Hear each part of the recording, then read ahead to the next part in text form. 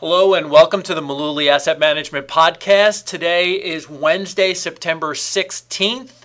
This is Tom Mullooly. I'm joined by Casey Mullooly. Today we have an interesting anniversary of sorts to talk about. This week is a pretty historical week for Wall Street.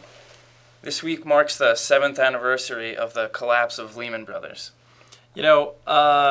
Lehman Brothers used to be joined at the hip. When you talked about Wall Street firms, there were those really big firms, and then there were those institutional firms, Lehman Brothers and Bear Stearns. Yeah. So, what happened to them? Back in May of 2007, Bear Stearns was trading around $160 a share. And at that time, Lehman Brothers was trading around $70 a share. So that was May of 2007. Okay. Right. But by March of 2008, just around a year later, Bear Stearns was sold to JP Morgan for $2 a share. $2 from 160.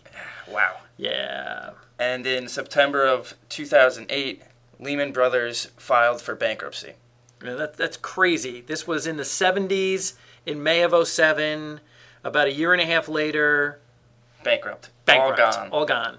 The goofy part was that, and we were talking about this morning in the meeting, was that when Bear Stearns got sold for $2, Lehman Brothers was still trading like $30 or $40 a share. Right. I didn't really understand that because if you looked at the books, I mean, no one really could see the accurate books, but it just made no sense. These companies were so much alike. How could one be trading for basically nothing for $2 and the other one still have some value? The collapse seemed inevitable. Yeah, it really did. But, Casey, going back to 2007 and 2008, we heard a completely different story, though, from the folks that were running these companies. Right. The CEOs were claiming that they had little to no exposure in the subprime mortgages. Now, I just want to clarify that we're not just picking on Lehman Brothers and Bear Stearns. Right. This was pretty much all of the big Wall Street banks. Right. So we had all these Wall Street banks, we had insurance companies, we had mortgage companies. All of them were basically saying we have little to no exposure in these subprime mortgages. So they also said that subprime represented a small portion of the entire business. Which is, I guess that's technically true, those statements that they made, but we all kind of learned a different story, didn't we? Right. We saw that the problems in the financial system were much, much bigger than what everyone thought they were.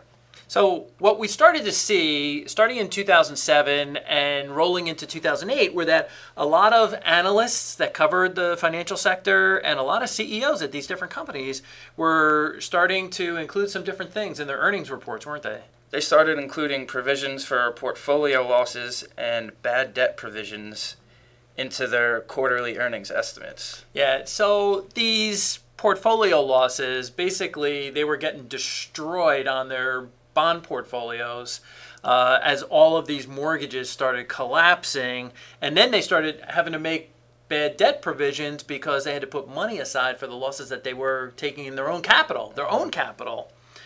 But it just that was really just the beginning of a little snowball, wasn't it? And those numbers began to grow exponentially as time went on. Yeah. So we saw stocks like Countrywide, Washington Mutual, of course, Bear Stearns and Lehman Brothers. They all went poof. I mean, it just gone. We even saw Merrill Lynch get folded into Bank of America as well. Mm-hmm. All of these earnings of those companies were hard to predict. They're really hard to project. Yeah. And then they vanished. Yeah, it was remarkable to see. We're cutting our earnings again, we're cutting our forecast again, we're cutting our numbers again, and then suddenly they didn't have any earnings, and they had losses. So this is why we rely on point and figure charts, because point and figure charts only show the price. Yeah, when you look at a point and figure chart, down the left and right side of the chart is the actual price of the investment. Right. So there's no projections included in that at all. It only shows what someone is willing to buy or sell at. That's right. So price becomes the ultimate indicator. So I guess it really doesn't matter with a lot of this other stuff, right? Yeah, it doesn't matter if earnings are good or if earnings are bad, if the economy is good or bad, if the company is good or bad, or if someone has inside information. It doesn't matter. It doesn't matter because that all gets reflected in the price that we see.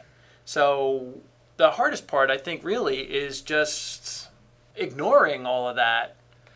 That's the great part about point and figure charts, is that it cuts through all of the noise.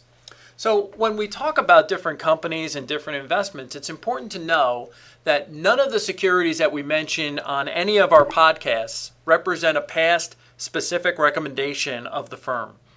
And this podcast is not a recommendation to buy or sell any of the securities that we happen to mention here. But more importantly, if you're relying just on a podcast for investment advice, we think you're making a mistake. That's why we strongly urge all of our listeners to consult with their investment advisor before they make that decision to buy or sell any kind of investment. So that's all we have for this week. We'll catch you on the next podcast.